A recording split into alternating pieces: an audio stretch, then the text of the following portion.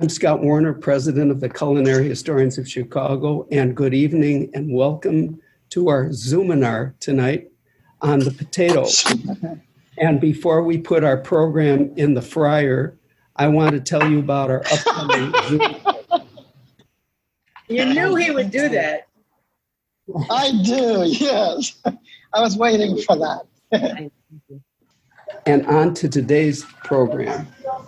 16,000 years of global potato history with Raghavan Iyer, who is one of our nation's most esteemed cookbook authors and acclaimed cooking teachers, and has the multiple James Beard Award winner to prove it. He's also past president of the International Association of Culinary Professionals. His latest book, if you can see it, Smashed, Mashed, Boiled, and Baked, I found it. A Celebration of Potatoes and 75 Irresistible Recipes. The recipes look great, and Kathy will send a link tomorrow. She sent a link to some of the recipes already, and she's going to send a link tomorrow to if you want to order the book. Let's see, one comment, Raghavan. For this pandemic time, it would have been great if you had included a recipe for couch potatoes. Can you hear me? Yeah, I heard you, Scott, yeah. Oh, good. Okay. Well, anyway, on that unmuted note, Raghavan, would you let the spud begin?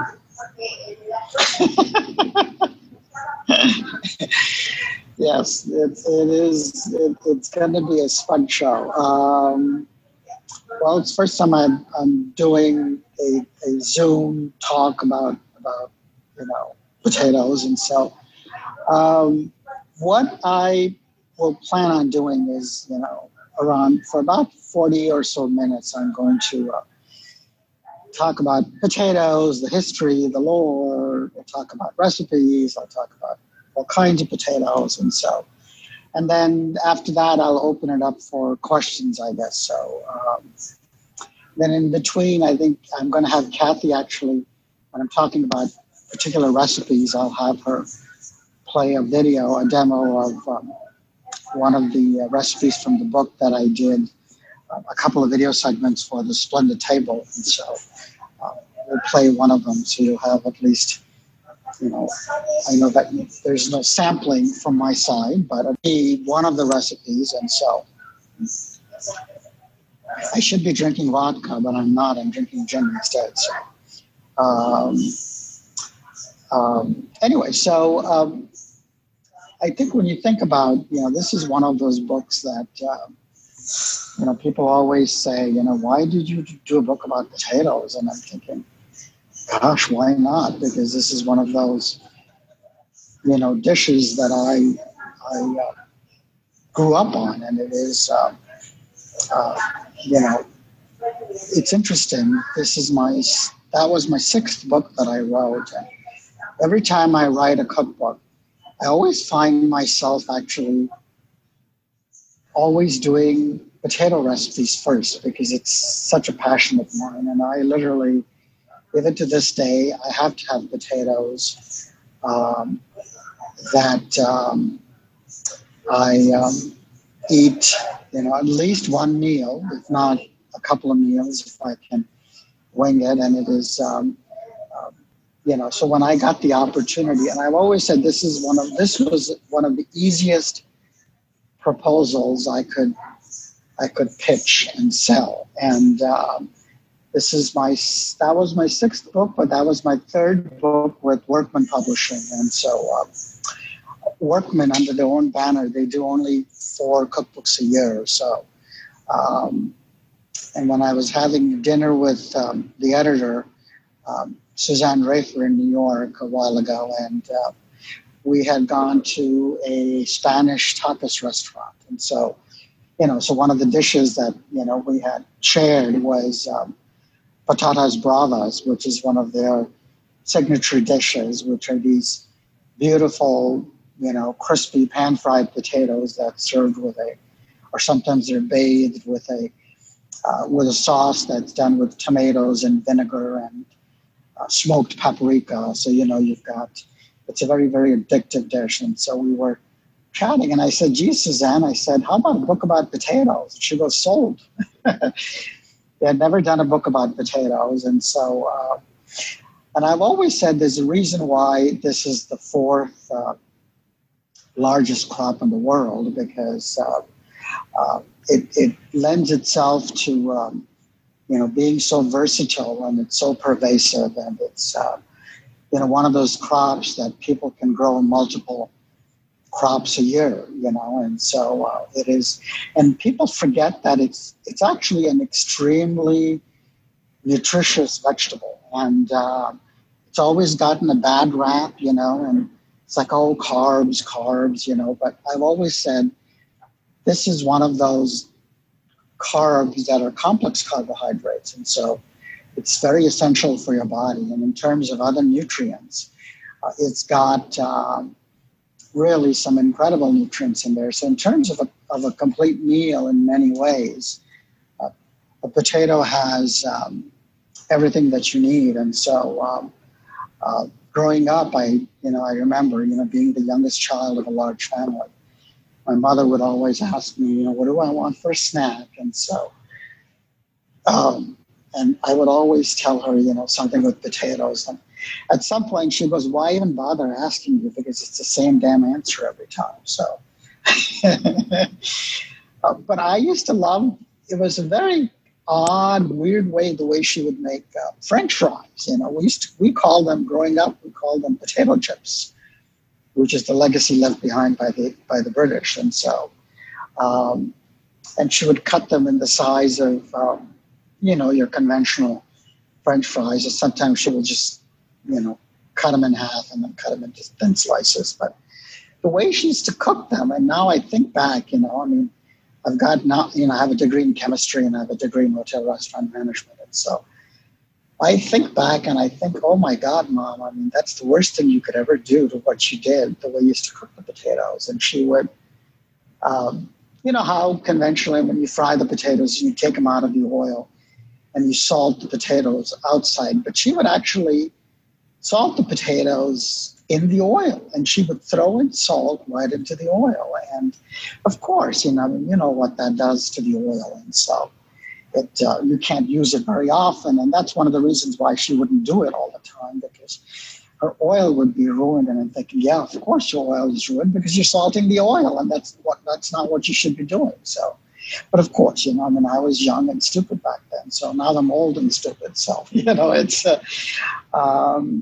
so that was my exposure to it. And so the introduction to the book, the title of the chapter is called A Deep-Rooted Obsession. And so, yes, it's not conventionally, it's not a root, but it's a tuber. And so I really wanted to sort of look at a very unusual way of looking at the world of potatoes and why it was, the fourth largest crop, and where did it begin, and, its humble origins. And, it's a very interesting route. You look at, oftentimes when I research a book, something like this, I always, in fact, about 12 years ago, I was in Chicago, and I came to the Culinary Historians Group in Chicago, and I spoke about, about the world of curries, and we talked about the curry timeline and the curry history. And so it's sort of similarly is what I did with the world of potatoes. And you traced it back 16,000 years ago when they initially had evidence of humans settling in in the American soil, and and how. But I've always said potatoes really didn't have its moment in the sun or under the sun until the Andean farmers way back in 10,000 BC is when they really figured out how to grow and cultivate potatoes in larger scale. And so about 14,000 years ago, they had evidence of about 235 species of potatoes that they could actually find, but it's the Andean farmers who actually figured out how to grow them and cultivate them, and come up with all of these incredible varieties of potatoes. And so when I actually was researching the book, I had the opportunity to go visit a potato scientist in Canada, and she was, I believe she was based in New Brunswick, they have one of the potato museums there, and they coordinate their efforts with 2 or 3 other museums that are dedicated to the world of potatoes around the world. One is in Spain, and I forget where the third one is. But when I was talking to the scientist, I really wanted to sort of get, her to talk about, like the birds and the bees of coming up with potato varietals, because I really didn't know what it took. And I was just blown away by the amount of, effort and the information that they gave me. And so in the introduction to the book, I have her story, and it's a boxed story. And I call her the potato whisperer, because she truly had a passion that, and within that short 1 or 2 hours, she, walked me through what it takes to come up with a varietal, which can take as much as 10 years before you would see a varietal come into the marketplace. And I was just blown away by that. And then, when I went back and did all the history, and it's like, yeah, that makes sense why they have to be very, very careful, why, when they do come up with a varietal, and, some of the, obviously the most popular varietals now that you see are your, the workhorse of the potato world, which is your Russet Burbank. And then I think in more recent years, you see the success of the Yukon Gold potatoes, which are, sort of in the middle of the line. And so, but we'll come back to the potato varietals a little bit later. So I wanted to, talk a little bit about the history. So I've pulled the history document in my computer. So if you see me looking up and reading something, that's what I'm reading it out of. So, but around 1200 BC was when the Incas, they finally got themselves established in a way. And so, they expanded to southern Colombia, and it looked at, all of a sudden they had a population of about 9 to 15 million people of diverse backgrounds. And so, and the most important crop in the Inca Empire was potatoes, which they called papas. So that's, then you started to see, and of course, around 1492, good old Christopher Columbus, he ended up tasting sweet potatoes in the Caribbean islands and called them batatas, which is interestingly a word in Marathi, one of the languages that is spoken in India. And the word batatas in Marathi is a word for potatoes. But, in the Caribbean islands, they called them batatas, but they were sweet potatoes, which, as you know, is not the same member as the potato family. Your sweet potatoes come from the morning glory family, and your potatoes are your nightshade group of family of vegetables, tomatoes, sweet peppers, and so on. And so, so he mistakenly, of course, he thought the sweet potatoes were the same as regular potatoes. And so, unfortunately, he screwed up once again. And then you start to see, when you look at the travel of these potatoes from South America, they actually went to Europe. And then they came back to North America. And then, of course, from there, then they spread to the rest of the world. And so it was sort of an interesting history how it went to. One of the things that I really found interesting was, and this is, again, we are still in the BC era, where we looked at the late 1500s, when the Spanish sailors were traveling from South America to Europe. They had a lot of potatoes on board, but they did not bring them to trade. They actually brought them for their own personal consumption. And at some point, they ended up dumping the potatoes that they did not eat in some of the European seaports. And so what they considered garbage was picked up by the locals, who then began growing potatoes. And so that was an interesting, tidbit, when some person's garbage ended up really changing the way of the world and how we looked at potatoes. The first Englishman that actually wrote about patatas, which is different than patatas with a B, he was calling them the most delicate roots that he has ever eaten, and he said they could not be easily grown in the British Isles at that time.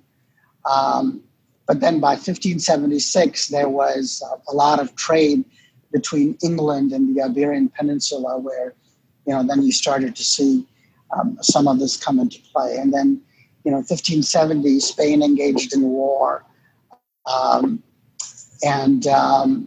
They had a supply line going from Spain through Italy, Germany, France, and Belgium. And the Spanish armies brought potatoes with them, and farmers along the supply line grew potatoes to sell to the military. And so that's how you saw some of this come into fruition. Italy actually grew potatoes in around that time, and they called them truffles, because they were under the ground. And so the correct Italian word was taratufoli. And but it was a year after that when there was a Jesuit priest that actually he was sent to Peru from Spain, and then he began making extensive notes about his observation, and that's when you started to see sort of the first publicized evidence of when he talked about potatoes, and how he said that this was the main food of Indians, and this was back in 1590, and then you started to see the first reference of the common potato was in a hospital in Seville, Spain, and then there was first evidence of growing potatoes in the Canary Islands at that time, and that was the stopping point for ships that sailed to and from the Americas. And so, and then St. Francis Drake came into the picture, and then he started, getting into the world of bartering potatoes from the natives. And so, and then some of the historians actually gave him credit for introducing potatoes to Northern Europe.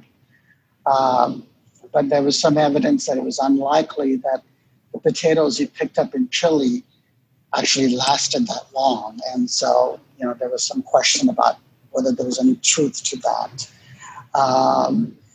The English actually were also one of the first ones that, especially an English writer by the name of William Harrison, claimed that potatoes were an aphrodisiac. And that was one of the reasons why, they talked about potatoes were never mentioned in the Bible because of its aphrodisiac qualities. And so it was one of the main reasons why they were considered to be taboo food. But the first European potato recipes actually appeared in a letter way back in 1581, where they talked about, boiling potatoes and cooking them in butter. What's interesting is when you look at Peru and when you look at, some of the older civilizations in South America, they did not have the technique of deep frying potatoes, because that was, using a lot of oil for something like that was considered to be a waste. And so the concept of frying potatoes came much later, and they were primarily in Europe that you started to see the concept of frying potatoes and olive oil. And the French actually were the first ones who perfected the mastery of, coming up with the best French fries. And so we'll talk about, what really makes the perfect French fry a little bit later on. So that comes a little bit later in the picture. Germany starts to grow potatoes later on. And then Switzerland, of course, and France. And an interesting thing about, you talk about, I'm going to make a reference to Shakespeare. I know you're a speaker coming up next time for that. But Shakespeare, when he wrote The Merry Wives of Windsor, he had a line in the book which said, "Let the sky rain potatoes," another reference to their aphrodisiac qualities. But of course, until that point in time, all the references in literature were for sweet potatoes, because sweet potatoes were considered aphrodisiacal in the Caribbean islands. And so that's where you see this sort of wave go through different cultures. And then you started to see how potatoes took a very strong foothold, especially in Ireland, they that was a big part of their diet. During the heyday, just before the blight hit Ireland, during the heyday, the average Irish male, especially the average Irish male farmer, ate about 15 pounds of potatoes a day. And that was their main source of nutrients and everything else. And, the rest of the family consumed on an average about 5 pounds of potatoes. And so it became a very, very integral part of their diet. And so you can understand when you look at the importance of potatoes, how when something like that hit Ireland, how it basically annihilated millions of people that thrived and that was their main source of sustenance. And so, and in fact, it was ironically the Irish, when they migrated and came to the northeastern part of the United States, when they settled here, they were the ones who actually started growing potatoes in larger amounts. And so that's when you started to see potatoes being more of an influence here in the United States. Let me see if I'm doing time. Okay, doing okay. What I found interesting about potatoes, and especially in France, a lot of the success and before we get to France, one of the things I wanted to talk about was how in the early 1700s, this is AD now, potatoes were starting to be cultivated by Buddhist monks in Bhutan and Nepal. And so, but the potatoes were introduced to that part of the world, to China and to India around the late early 17th century, I think. And so, again, this is a result of the trade between the Spanish settlers, and also when the Portuguese came and, the Jesuit priests came and settled. And so that's when we were introduced to the world of potatoes, along with chilies and tomatoes, which I think single-handedly changed the culinary topography in that part of the world. And so, and it's to this day, when I was researching and coming up with ideas for recipes, I remember talking to a master chef from China. And so I was through an interpreter, when I was asking about the role of potatoes in he was growing up, and he goes, they never ate potatoes at home because it was considered to be poor man's food. And, so, and when China, and right now, the two biggest countries in the world that are the lead producers of potatoes are India and China.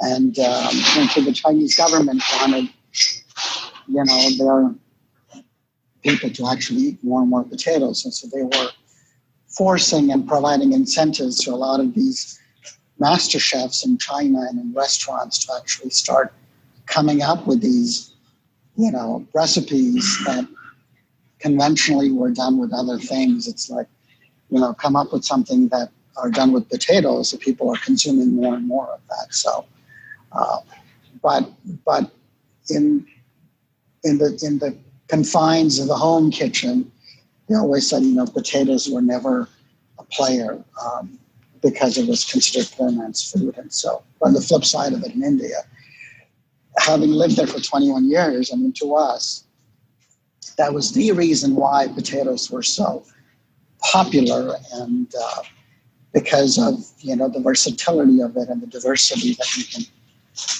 come up with all these amazing dishes with potatoes, because it's a perfect backdrop for capturing some of the spices and the herbs that we used in our cooking. And plus it was very cheap.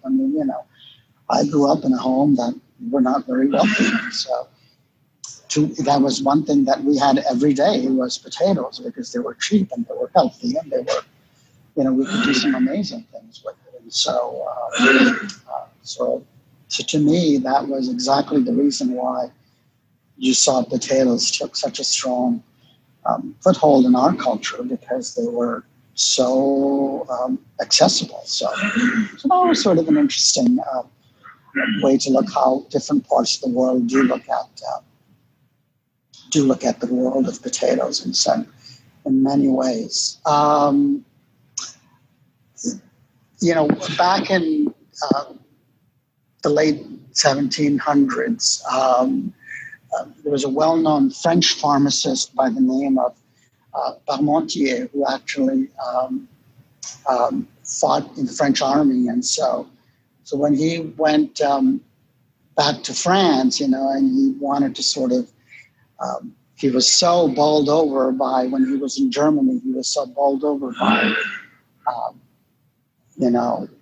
potatoes, because there, a lot of the prisoners, primarily, that was the main source of diet. And so when he survived his imprisonment, it was because of the potato. And so he also understood, as a pharmacist, the nutritional value of the potatoes. And so he wanted to bring it back to France and really, do some really great things with it. And so one of the stories that went was that in 1773, he published a paper on potatoes, and he was appointed as the pharmacist at the Hôtel des Invalides in Paris. And so, his potato campaign was becoming more and more important and passionate. And one of the stories was that during his potato campaign, he met Benjamin Franklin, who was in Paris trying to drum up some French support of the American War for independence. And then Franklin at that time had suggested to Parmentier to create a dinner for prominent Frenchmen. And all the courses, right from soup to dessert, was made from potatoes. And so that's what he did. And so and he also did a fish dish made from potatoes. And of course, he did all the liquor and the toasting that was done with potato vodka. So, and so that's how he sort of became more and more popular.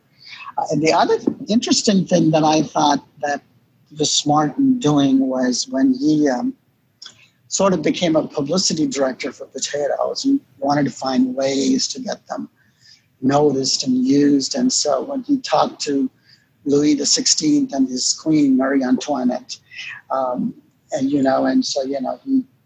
he talked them into wearing the sweet smelling potato flowers, the buds on their lapels. And so that became sort of like a fashion statement, and people started to notice it. And so the other thing which I thought he was quite smart in doing was he wanted the peasants to actually eat more potatoes and to grow them. And so what he used to do was he would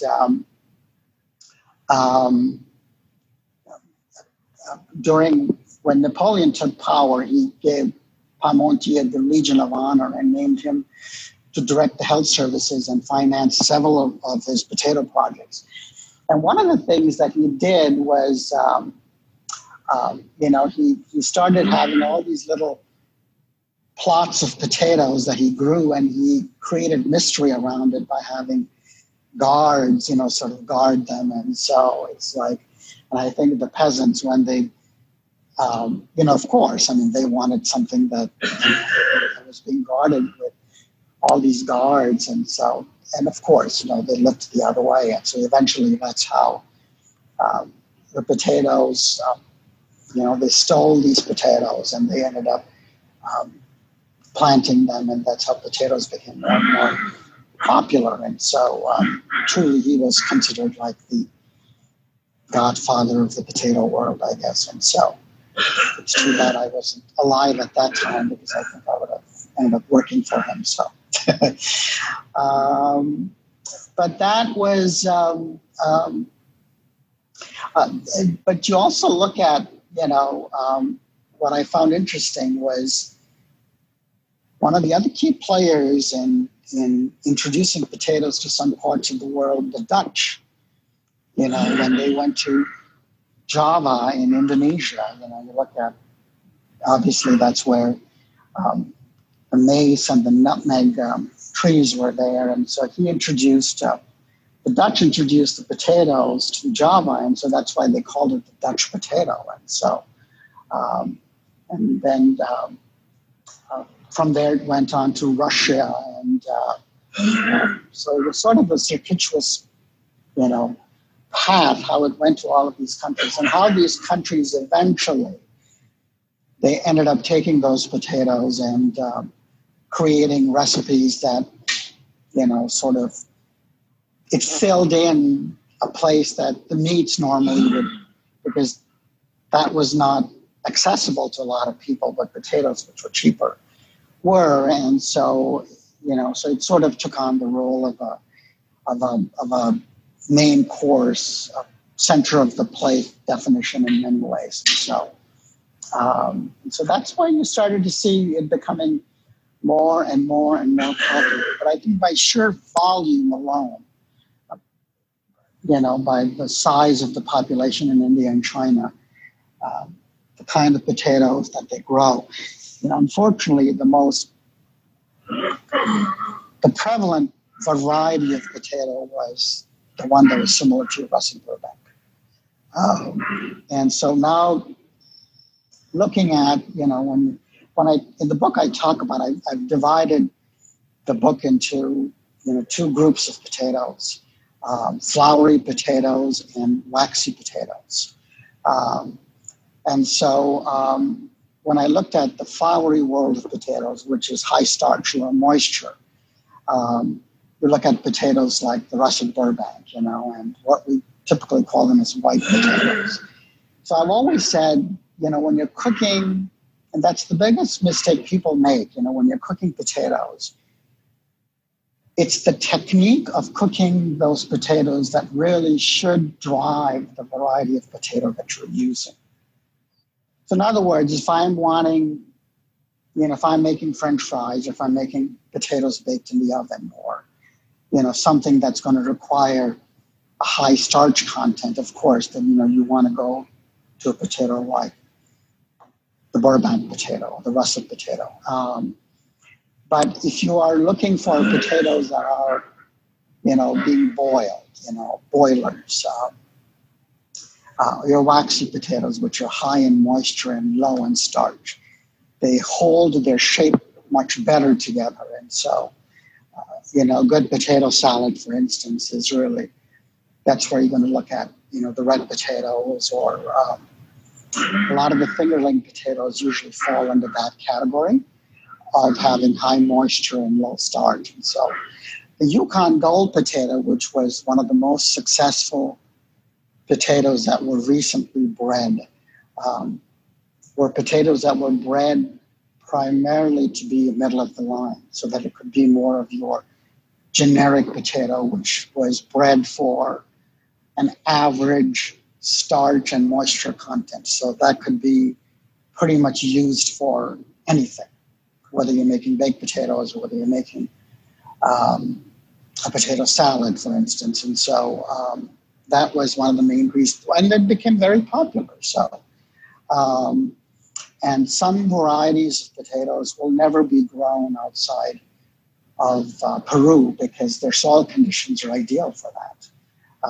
And so you will never see them unless, they've come up with technology where they can create those potatoes that would be ideal for multiple soil conditions. And so so that I thought is always, as a teacher, when I would travel and teach, that's the biggest question people always ask me.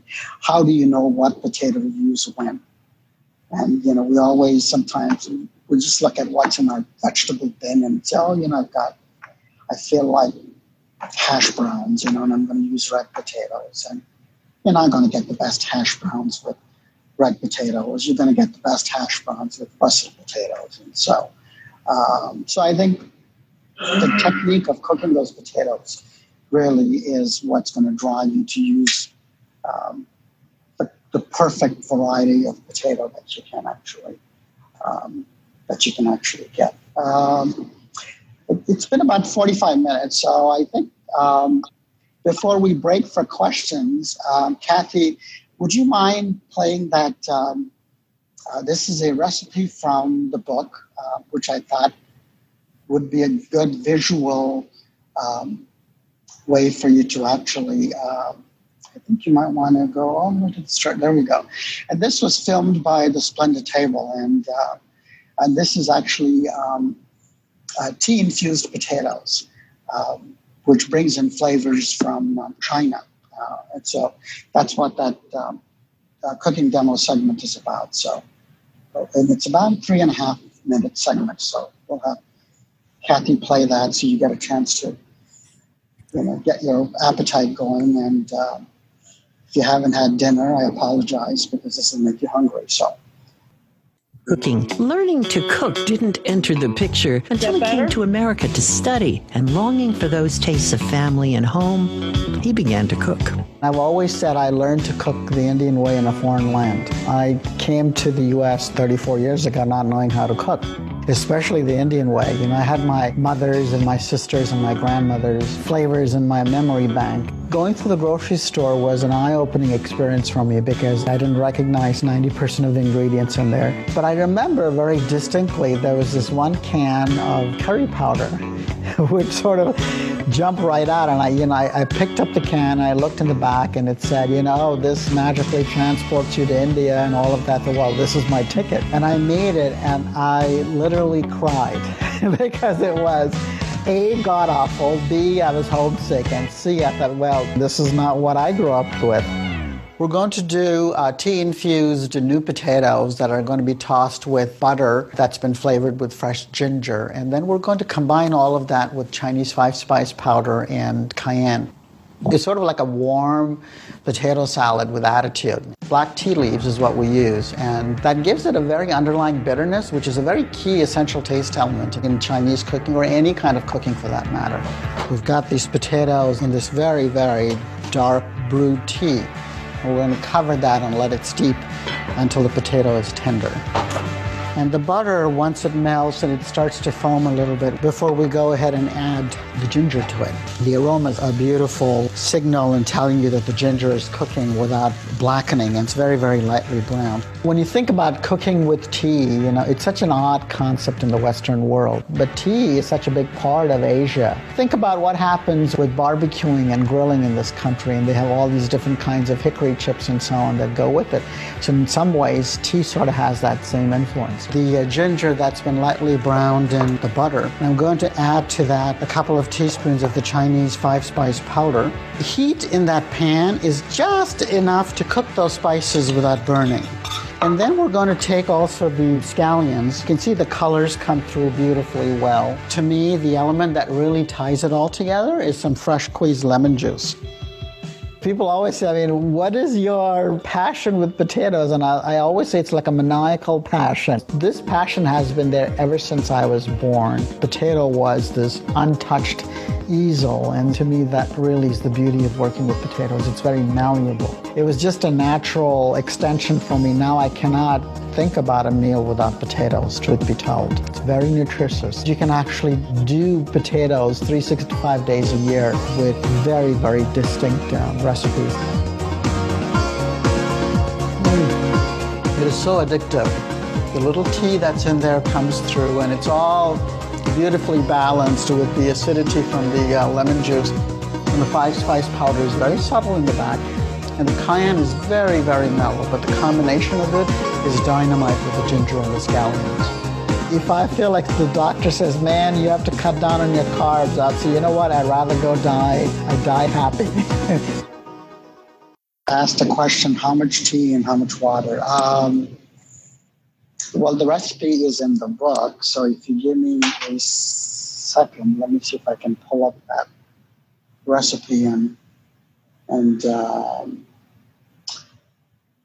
see if I can tell you. So there's basically enough water to cover the potatoes, which is probably a pound of potatoes, I think.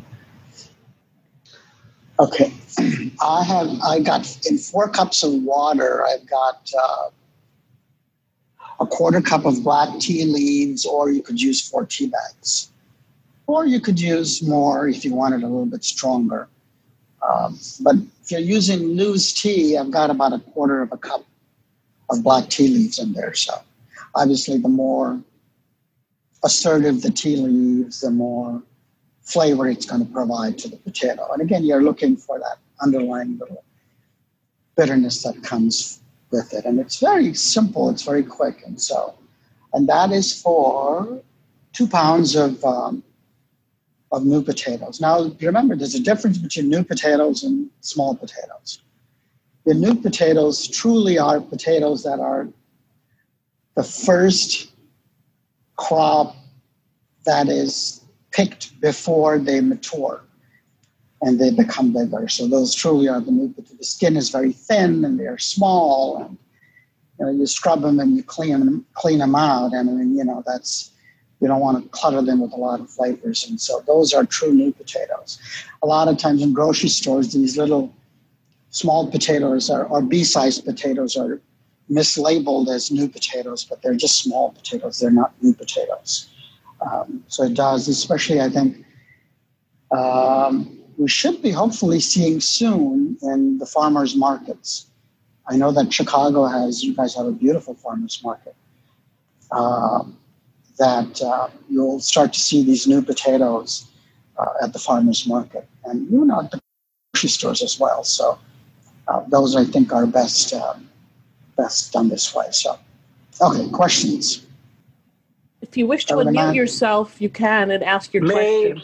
May I ask a question? Yes. Yeah.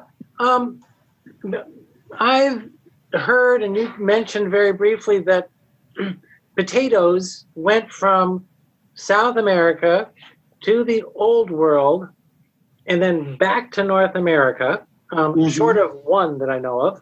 But can you comment about that migration of potatoes? Did it come via colonial times during waves of migration, or can you tell me anything about that? Yeah. The route was basically determined by the route of the traders and the settlers and the Jesuit priests, for instance, who went to these different countries to convert them. And so, of course, for their own travels with them, they brought along the potato. So that was the main reason that you started to see that route happening. And so it doesn't necessarily follow the spice route or the silk route, because that was different. Because with the spice route, for instance, the spice route, for instance, started in, for instance, you go to southwestern India, and that sort of was the epicenter of the spice route. And then when the colonies came and, when the British came and the Portuguese came, as well. So a lot of that was a reverse traveling where they took spices and they went to the rest of the world. But potatoes, for instance, came back, or initially before they went, they actually came from South America through those traders and the settlers in similar routes, because that was the route that was created for the trade. And so when the spice route happened on the reverse side, that's why you started to see, but those cultures that's how they were introduced to the potato was because of that particular reason why they were there. Thank you. Okay. I have a question. Mm-hmm. Did I hear that correctly? You said Irish laborers were eating about 15 pounds of potatoes a day? Mm-hmm. Mm-hmm. The men were, yes. The average male farmer. Potatoes. It's a lot of potatoes, yeah. But, if you think about it, that was their main and only source of nutrition, right? Everything primarily was dependent on, so the more they ate, they could continue to work the fields. And it's not like they had access to all of these other things. And so if they were privy to meat, it was something that was on rare occasion. It wasn't something that was a part of their everyday meal. And so, so in terms of sheer survival, volume was the key. But the more they ate, the more energy they got, and the more nutrition they had to till the soil. I have a 10-pound bag of potatoes here. I can't imagine eating that much volume in a day. Jeffrey, I can help you. It's very easy. To me, it's, I don't go through so much, but I would say I've known, not when I was testing the book, but I've been known to go through about 5 pounds every 2 days or so, 2-3 days. So a friend I'm sorry? A friend of mine immigrated to the States from Italy in the 60s, and her father was a farmer. And she said every morning he'd get up with the sun, and he'd work for 2 or 3 hours in the field, and he'd come home, and for breakfast would eat 5 to 6 pounds of pasta for breakfast. So, that's a lot of calories for a lot of work that they're doing. Mm-hmm. Yeah, because it's physical labor, right? You are on your feet, you're under the hot sun, and you are working, and you need energy. That's what, when you think about complex carbohydrates, it converts starch, not to simple sugars, but it converts them into complex carbohydrates, which is your source of energy. So that's one of the reasons why eating something with, which are complex carbohydrates, you're getting your body convert them to energy, not sugar. I can, I don't think twice about, by the way, and again, you see this in quite a few cultures where we don't think twice about combining carbohydrates with carbohydrates. I grew up, and I still, even 4 days ago, I made myself potato sandwiches. So you take bread and there's these, in fact, I think there's a recipe in the book as well, where I take, you take potatoes and you mash them and you season them, whatever part of the country you're coming from, and you dip them in a chickpea flour batter and you fry them golden brown, and you've got this crispy exterior. You put all these spices in and you shove them between slices of bread and you eat them as a sandwich. It's like, okay, I'm making myself hungry because I haven't had dinner yet. So, but we don't think twice about bread with potatoes. And so, well, if you think about, going back to somebody mentioned Italy, and one of the most common pasta dishes that you find is, pasta that's tossed with red potatoes, and, they have fresh herbs in there and lime and all of that. So, but it is so flavorful. I put potatoes on pizzas as well, so I think it is such a versatile crop for a reason. So it certainly makes a lot of sense. I have a question regarding solanine. Yes, the one that's considered why people say you can't eat potatoes raw. Yes, go ahead. So with people of Chinese background like myself, we've discovered that if we overdose on solanine, there's a point where it all of a sudden triggers high blood pressure. And it's not noticed if you're eating it gradually, but when apparently our bodies can only excrete it at the rate of 1% a month, the solanine. So at some point it becomes poisonous, and we have huge high blood spikes, which I've had personally. So, but I found that Europeans don't have that problem with solanine. So I was wondering, my question is, are there some potatoes that have less solanine, or, like, I also want to make sure I can see the solanine, so I'm skeptical of eating any dark potatoes. Yeah, I think one of the telltale signs is when, you get that greenish hue on the potatoes. It's more visible with, lighter colored potatoes. And so that's usually a telltale sign that you're starting to see that. So that's obviously one of the reasons why, raw potatoes are not edible, because of that reason, and neither are the potato leaves for that matter. But what's interesting is sweet potatoes, which is not part of the potato family, which is part of the morning glory family, their leaves are perfectly edible. So I don't know if anybody has had the opportunity to eat sweet potato leaves. At our local farmer's market here, when I was researching the book, I remember towards the tail end of summer when I went to the farmer's market, there was one vendor that had bunches of these greens that were piled on his cart, and his stall was surrounded mostly by women with cultural roots from Liberia. And, when it comes to food, I don't have any shame. And so every bunch was picked up and they were gone. And so I asked one of the women, I said, can I buy one of the bunches from you? And I said, what is it and what do you do with it? She said, oh, these are sweet potato leaves. And I thought, oh, I didn't realize that they were edible. And so so I took them home, and, you wash them, and you get rid of the tough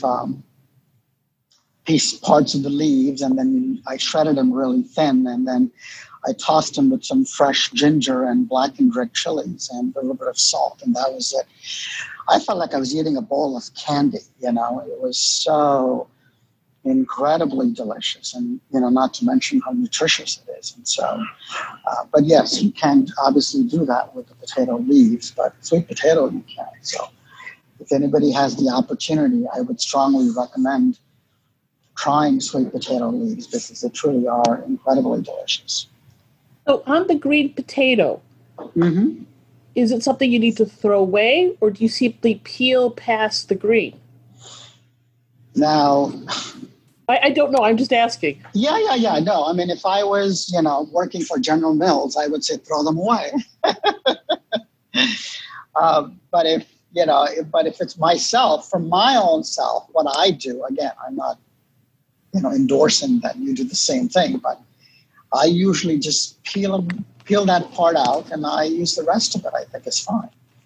So, I don't, even when you start to get those, those eyes and the buds on the potatoes, it's like, oh, that means, your potato is really old and it's generating these eyes, which is producing these little offsprings, which are,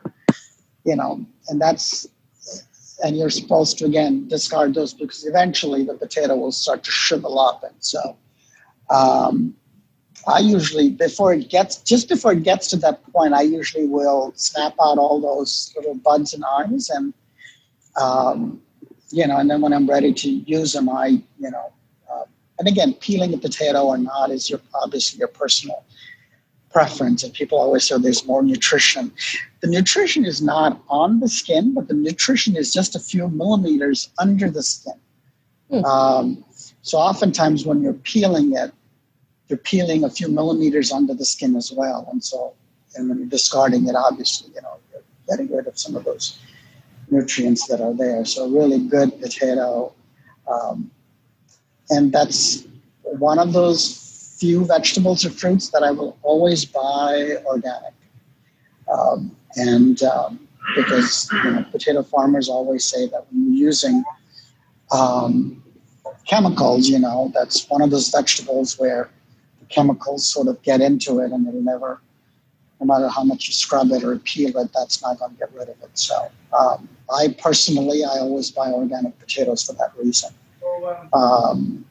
Whether I peel it or not depends on what I'm doing. So I have a recipe in the book that I call Ultimate Mashed Potatoes. And so for that recipe, I use a Brussels Burbank potato, and I always peel it because the texture to me is very, very, very important to get that sense of eating clouds, because it's so light. And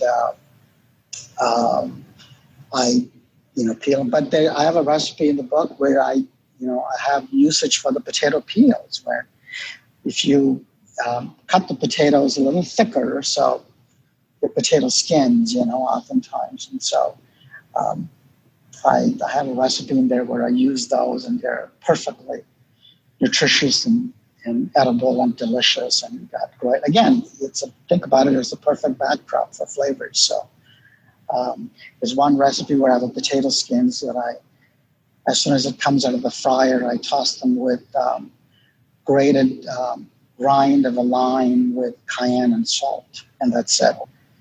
But the flavors are so aromatic, and they're addictive, and they're so incredibly delicious. So that's, I think it's, one of those personal preferences of whether you like the skin or not. So I'm one of those that when I see the skin in mashed potatoes, I'm sorry, I kind of consider the cook kind of lazy. Well, I mean, again, I think it's a personal preference, right? I understand. It's a textural thing, and so I may not say it to them. It's the internal dialogue, Well, trust me, Kathy. We all judge internally. There's no doubt about that. But also, going back to bake, when you make baked potatoes, you see restaurants do this all the time, and that's. In the technical sense, it's not baked potatoes. What they're doing is they're steaming the potatoes. And so they will wrap the potatoes in foil and they'll put them in the oven and they'll bake them. But that's not true baking. That's actually steaming, because you're covering the potatoes and it's creating moisture. And that's what a true baked potato is, when you scrub it and you poke holes in it, obviously, so that it doesn't burst on you. When you put them directly on the oven rack, for about an hour, that's what true baked potato is. And so to get the creamiest baked potato, what I do is I take, these large russet potatoes, and I will scrub them really well and poke holes with a knife or a fork to vent them out. And then when the potato is still wet, I smother them with very coarse sea salt. It's like when you're making gravlax, or when you're making, something or fish for that matter. So I completely engulf it in salt. So the salt has this, it forms this crust on the outside. And I put them on the rack and I bake them for about an hour.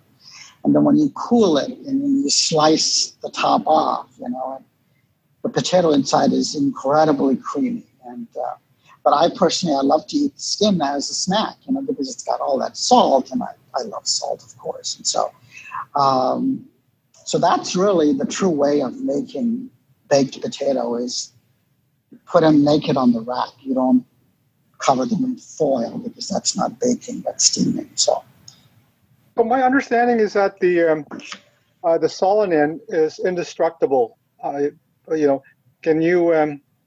But I thought you said there was one way or another could lessen or destroy the solanine.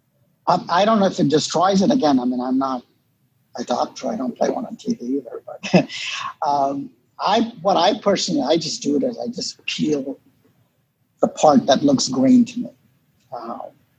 Hey, Kantha? Kantha might know something about this. If she's still here. I am still here. Yes, she is. Yeah. Are you a food scientist, Kantha? Yes, I am. Yeah. Do you have any thoughts on this? Sorry. Specifically, what are you asking? Well, when you let's say you come across a potato and you peel it and it's green underneath. Yes. So and then can you peel past that and still use it? That's what we were talking about. But I don't know if you know any. I'm sorry. I don't know if it's inside your sphere of interests. I don't know. Raghavan is absolutely right. You can actually peel it off, and most of it occurs right under the peel, and it's called the glycoalkaloids. And that's what people cannot digest because it's something that irritates people, irritates some races of people or people of certain heritage more than it irritates others. If you can peel it off completely, that's great. But also when you start cooking and you add other spices or other things to it, that sort of interacts with the alkaloids and sort of diminishes the amount, and it doesn't have an effect on you. But the alkaloids only occur on the surface, and they're preparing the potato for growth, as in, becoming a plant. It's not in through the entire potato. Oh, that's great to know. So I can pretend that I was smart and not frugal. Where does that come from, the green? I beg your pardon? Where does that come from, the green? Oh, the green is actually coming in. It's something that exists right in the potato.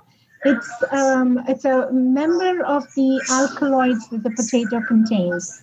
And by the way, these compounds start multiplying or becoming more concentrated depending on how the potato has been stored. So if the potato is stored in cold weather, you probably will not get it. But if it is stored in a warmer weather, that's really when these type of solanine compounds start growing, because they think the potato is getting ready to be planted and grow into a plant. And it all comes from these are called phyto compounds. So they are usually alkaloids. They are slightly bitter, and somebody's radio is on, I think. Yeah, and I don't know whose. Okay. If I could find it, I would. Oh. Yeah. So it's nature's way of protecting. So every plant has a way of protecting itself from predators. And solanine is the way potatoes protects itself from predators. It becomes green, it's not as appetizing, and it becomes bitter. And so animals can sniff it out and will avoid it. Human beings, we've lost our sniffing power. So we tend to eat it, and it's only after we get sick that we find out what's wrong. That's interesting. Thank you. Thank you. So I have one more question for you, sir. Oh, maybe it's not a question, it's more like a comment, but I'm German Irish. Uh-huh. And so the Irish and the famine, I've heard about forever. And about 10, 12 years ago, we had a speaker talking about the Germans of Milwaukee. And they said that there was quite a migration in the late 1840s, also related to the potato famine. Except it wasn't just confined to the Irish, it was also in Europe. It's just something I picked up. That one lecture, I learned more about German culture than sitting around with my family. I think oftentimes, when the more you read and the more you're exposed to it, it's always fascinating how you think about it, food continues to be the biggest motivator, or the reason why, groups of people migrate from place to place, because all of a sudden, when something was there, is not available anymore, it's gone. And so, where do we go where we can do something again from scratch, and we can get that? So that certainly would make sense in terms of how the famine affected many cultures in Europe, not just Ireland. So we had a natural pesticides at this point. I can touch that. Okay, good. Any other questions or? We can take one more question then. Yep. Does anybody have a question for Raghavan? I have one more question. Sure. About on the topic of baked potatoes, what do you think of the notion of sort of partially cooking the potato in a microwave and then putting it in the oven? Are you horrified? I don't like it. I really think that the method of cooking, again, that's my personal preference. I don't use microwave for cooking anything. I just use it for rewarming. And even certain things, I mean, you can never really rewarm in a microwave, ideally. So I find it difficult to. I know a lot of people do that. Is to throw a baked potato in the microwave, and so I feel it loses some of its flavors and textures, but that's just me. So I'd rather, if I'm short on time and if I'm craving for a potato and I don't have the time to have it baking in the oven for an hour, I would much rather, apply a technique that is more stovetop. I could cut them into thin slices and just pan fry them. And I think I still will get that same satisfaction I'm looking for with eating a potato with that. So I personally am not a big fan of the microwave for cooking potatoes, but reheating certain things I can understand, especially if they're cut up or sliced up or something. So. Do you parboil your potatoes before you fry them? Oh, when I make French fried potatoes, you mean? I do the double cooking. That's the ultimate French fry, right? You have to cook it twice. And so the first cooking that I do when I cut them into the shape, it's almost like you're poaching them in the oil at a lower temperature. So you're cooking them in the oil until they're about 3/4 cooked, but you don't have any coloration happening. So you take them out before that happens. You cook them at a lower oil temperature. And then oftentimes, once it's cooled off a little bit, I just sort of put them on a rack and cool it off. And then I put that rack in the freezer and I freeze those potatoes at that time. And then I put them in a bag, and then when if I'm making the French fries, then I don't even thaw them out, and I heat the oil to probably 375 to 400 degrees Fahrenheit, and then I put the potatoes right into the hot.